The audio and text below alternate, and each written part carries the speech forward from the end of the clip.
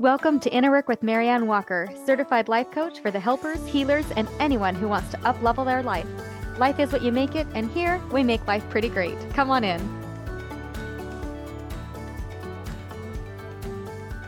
Well, hi there and welcome back.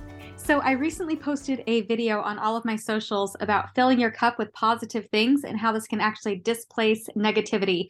And a little side note, this clip totally went viral. Right now I have 1.4 million views on TikTok of this one clip. It is blowing my mind. I'm probably going to talk about that more next week. But for today, I just want to share with you about a little bit about that video clip. So it was all about how positive things can displace negativity. And it reminded me about the best advice I received when I was married. And that advice was focus less on making your home a place where bad things don't happen. And instead focus more on making your home a place where good things can happen. And that advice has absolutely shaped who I am today as a wife, as a mother, as a person. It has absolutely been transformative for me. I absolutely believe that this mindset of focusing on the positive can create and support a more abundant life. And also, I stand by the fact that we are all going to experience both positive and negative in life. There's no way around it. It's just a fact. But what we choose to focus on, that's what's going to expand. So this little video, it actually sparked a very meaningful conversation when somebody commented and they asked, okay, but how is this different from toxic positivity? She said, I'm earnestly asking, how does this apply to rape, abuse, and mental illness? And there was only so much that I could say in my 60-second video reply to her, and I just really felt strongly that this question needed more time and space. And so I decided right then and there that my next podcast episode needed to be on the difference between toxic positivity and optimism. So in a nutshell, I believe that toxic positivity is essentially radical denial. It's pretending that nothing is wrong. It's denying the existence of a negative thought or a negative experience. Optimism, on the other hand, is radical acceptance. Optimistic radical acceptance says, yes, this is happening. Yes, this is my experience. Yes, I see it. Yes, I accept that this is my current truth. And also, I'm choosing to focus on the things that are working for me, and I'm choosing to focus on the things that are in my control. So let's dig a little bit deeper into toxic positivity. So as we explore this through the lens of radical resistance or radical denial, this is essentially pretending that the bad stuff isn't there. It's the belief that everyone should be happy all of the time. Right? So this might look like minimizing through well-intentioned comments like, oh, well, they're in a better place, or you'll see them again in the next life when a family member or a pet has died. And while this may be a part of both parties' belief systems, the timing of these comments will determine how they are received. So saying this right in the height of grief, it could actually be viewed as toxic positivity. Whereas these comments coming in after the grief has had a little time to be felt and to settle, then it might bring a bit more peace and comfort. So in other words, the timing of these comments makes the difference between supportive optimism and toxic positivity. It may also look like telling somebody with chronic illness, hey, we'll just power through it when they feel like they have nothing more to offer the world. Or maybe telling someone with depression, oh, we'll just look on the bright side. This can feel extremely dismissive to individuals going through this experience. So I know that these comments come from a good place. It comes from the well-intentioned desire to not want anyone to hurt or experience pain. But these comments can actually increase the very pain and discomfort that we're wanting to wish away for them. In fact, when someone is denied the space to process their negative emotions, it can actually feel a lot like gaslighting because it is denying them of their own reality. It's denying them their pain. It's denying them their grief. It's denying them the space to process and feel their emotions. And that can feel pretty crazy making, because it leads one to believe that they should be feeling something else in that moment, something other than what they are currently feeling. So yes, these comments are said with the best of intentions. They're made with a sincere desire to take away the pain and replace it with peace and happiness. But the thing is, grief and pain are just a part of life. They just are. We have to learn how to navigate them. And once we can see and recognize that pain and grief are just a part of life and radically accept that, then we can process those emotions and move on. But these emotions must be seen and felt and processed fully as part of our healing process first. So I find that oftentimes those who make these toxic positivity comments, they do so more than likely because they haven't yet learned how to feel and process their own negative emotions. Because they feel so out of control and fearful of their own emotions, it's basically for them the worst thing in the world for somebody that they know and love to experience any negative emotion, any pain or grief or fear. Because how could they possibly help their loved ones? How could they possibly hold the space with them as they process their pain or grief or fear if they haven't learned how to process those emotions for themselves? So, of course, they're going to make comments to try to wish it away because they feel super uncomfortable in that space and they don't know what to do with it. So, they pretend like it isn't there. And also, when they do this, it actually becomes about them and their discomfort around the situation rather than about the person that they're trying to show up and love and comfort. And that kind of leads me to my next thought is that yes, it's easier to identify toxic positivity in others, but oftentimes we are the culprit. We may discover that our biggest conflict with toxic positivity lies within our own selves, that we have internalized the belief that we must be happy 100% of the time. And if we aren't happy 100% of the time, it must mean that something is wrong with us. So maybe we messed up somewhere along the way. Maybe we chose the wrong partner, or we accepted the wrong job, or we are broken internally in some way. And we might judge our processing and tell ourselves that we've had, quote unquote, enough time to process our emotions, whatever that means, and that we should be done feeling our feelings by that now, that it shouldn't bother us anymore. Or maybe we tell ourselves that because the pain doesn't feel good, like we just need to push it away and pretend it isn't there. But the thing is, if you don't tend to the wound, it festers.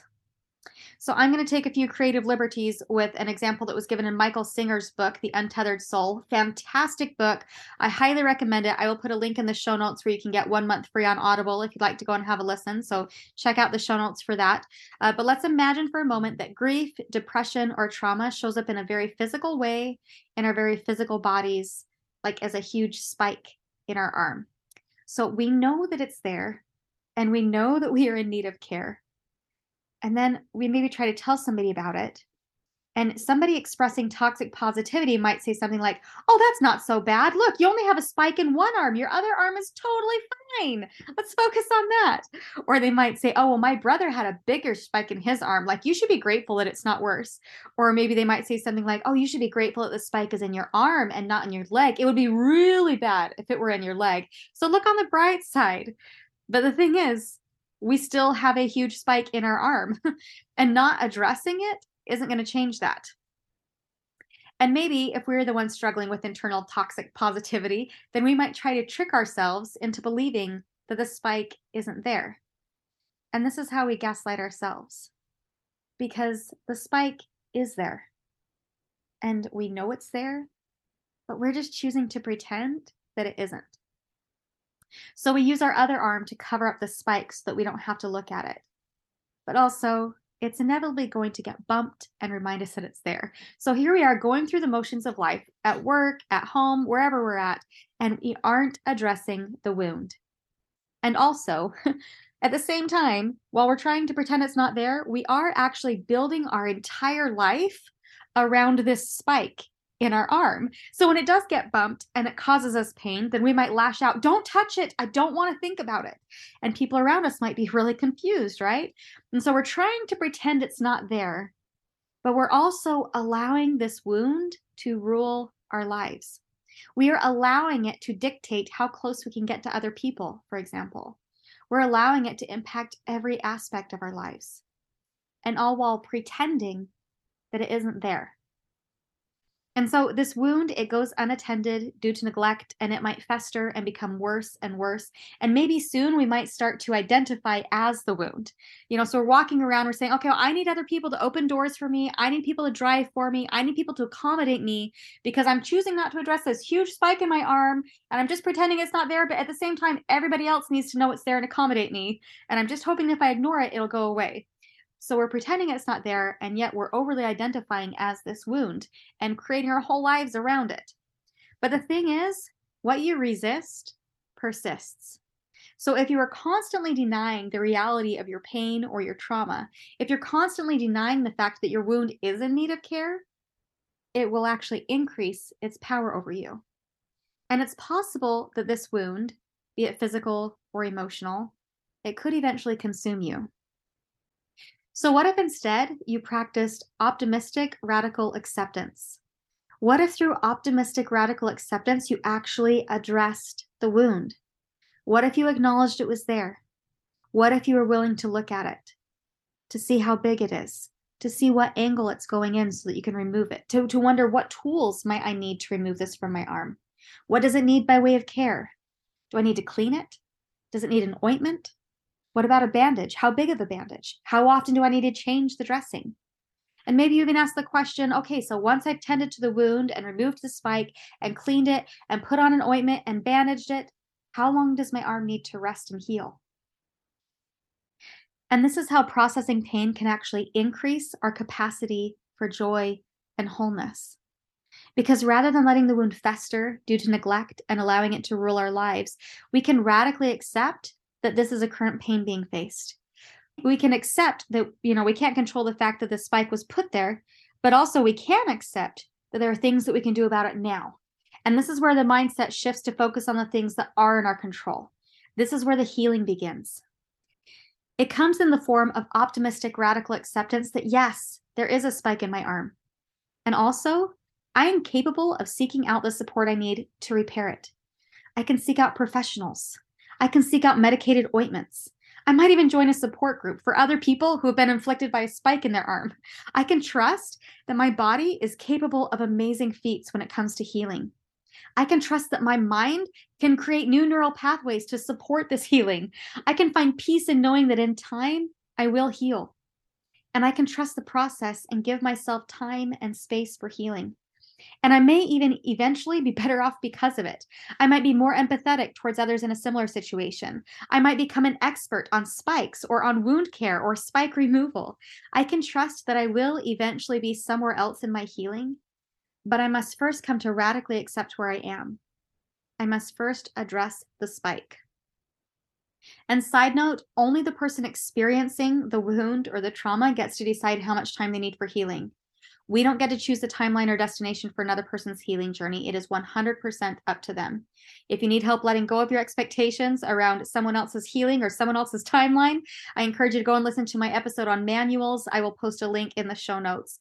But only the person experiencing the wound or the trauma gets to decide how much time they need for their healing. Our only job is to meet them where they're at, to love and care for them and ask questions like, hey, how can I help? What comes next on your healing journey? What do you need from me? And then radically accept their answer. Not what we think their answer should be, but what their honest response is for the place where they are currently at in their healing. This is optimistic radical acceptance. It is acknowledging that spikes happen. I mean, okay, hopefully spikes in the arm don't actually happen, but you get what I mean. Life happens, and it isn't always sunshine and daisies. But the greater our capacity is to see and feel and acknowledge our pain, the more willing we are to address it, the greater will be our capacity to experience joy through healing. It is impossible to selectively numb emotions. So oftentimes we think that, okay, well, if I can just stop feeling pain and insecurity and depression, then I will be happy. But the truth is, when we dial down those emotions, our other emotions are muted as well. It limits our capacity for joy. It is when we learn how to feel and acknowledge and process these emotions that our joy will actually be increased. So I really want you to think about it for a minute. When you were a child and everything was handed to you and all of the boo-boos were kissed better, and you probably thought that you knew what happiness was, and you also probably thought you knew and understood pain. And then you got older. You skinned your knee. You had your first heartbreak. Maybe your parents divorced. And also, you experienced your first kiss, your first love, your first day of freedom that comes with getting a driver's license. Maybe you even experienced a wedding and babies. And how much greater then was your capacity to experience joy? So yes, hard things do happen, things that we wouldn't choose. And yet maybe, just maybe, those experiences bring us perspective. Maybe they help us to learn through the contrast. Maybe they even taught us something that we might not have learned in any other way. So yes, you experienced significant heartbreak, and also maybe you increased your capacity for joy. So trust the process.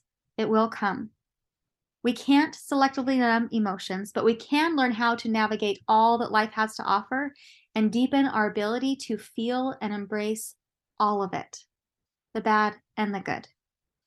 If you are struggling with healing from a traumatic event, I encourage you to reach out to a trauma-informed coach, to a therapist, to a trusted friend or family member. I actually know several people who find it most supportive to work with a coach and a therapist at the same time. So whatever you choose to do, find a safe space for processing emotion. And if you're wondering if you and I would be a good fit for each other and you aren't quite sure if coaching or therapy would be the best choice for you where you're currently at in your healing journey, email me at marianne@mariannewalker.life and let's workshop it together. I'll let you know what the best course of action might be for you. We were not made to be happy all the time. And I'm convinced that if we were quote unquote happy all the time, we wouldn't actually be as joyful as we have the capacity to be now because we wouldn't have anything to compare it to. There is beauty found through contrast. There is beauty found in the sunshine, yes. And there's also beauty found in the dark of night. Both of these are absolutely beautiful. And both of them are part of the human experience. But if we were always in day, or if we were always in night, and we had nothing to compare it to, we might not find these things as beautiful. So enjoy the contrast of the day and the night, as well as the beauty that comes with the transition between the two of them. This contrast is what deepens our joy and appreciation. It doesn't take away the night. It just gives us perspective. It gives us hope and a knowledge that the sun will return. Allow space for emotion through optimistic, radical acceptance of what is. You have got this, and I can help. I currently have 3 openings for one-on-one coaching, and this month I'm offering this by way of a 6-week program. So if you'd like to work together, come and book a session with me at mariannewalker.life. And again, if you're still unsure if coaching would be the best option for you, message me and let's workshop it together. Also, if you want to deepen your level of emotional intelligence, make sure that you're following me on social media. I'm planning to start incorporating more emotional intelligence exercises into my videos over there. Because I really find that practicing feeling emotion, even if you're just pretending in the moment and it's not something that you're currently struggling with, it really helps to increase our level of emotional intelligence. And then when we do experience those emotions in real time, it helps to speed up our processing when something does come up. So I plan to post videos every here and there where we can practice identifying how certain emotions feel in our body together. So you can find me on Facebook at Inner Work with Marianne Walker. It has the same name as this podcast. Or you can find me on Instagram, TikTok, or Pinterest at mariannewalker.life. And hey, if you have a moment to leave me a review on this podcast, I would really appreciate it. It really does help me to spread the word about the power of mindfulness and the power of coaching. And if you know a friend or family member that you think might benefit from this episode, please feel free to share. I love you guys. Let's work together on filling the world with genuine positivity through radical acceptance and gratitude. I love you all, and I hope you have a great week. Bye now.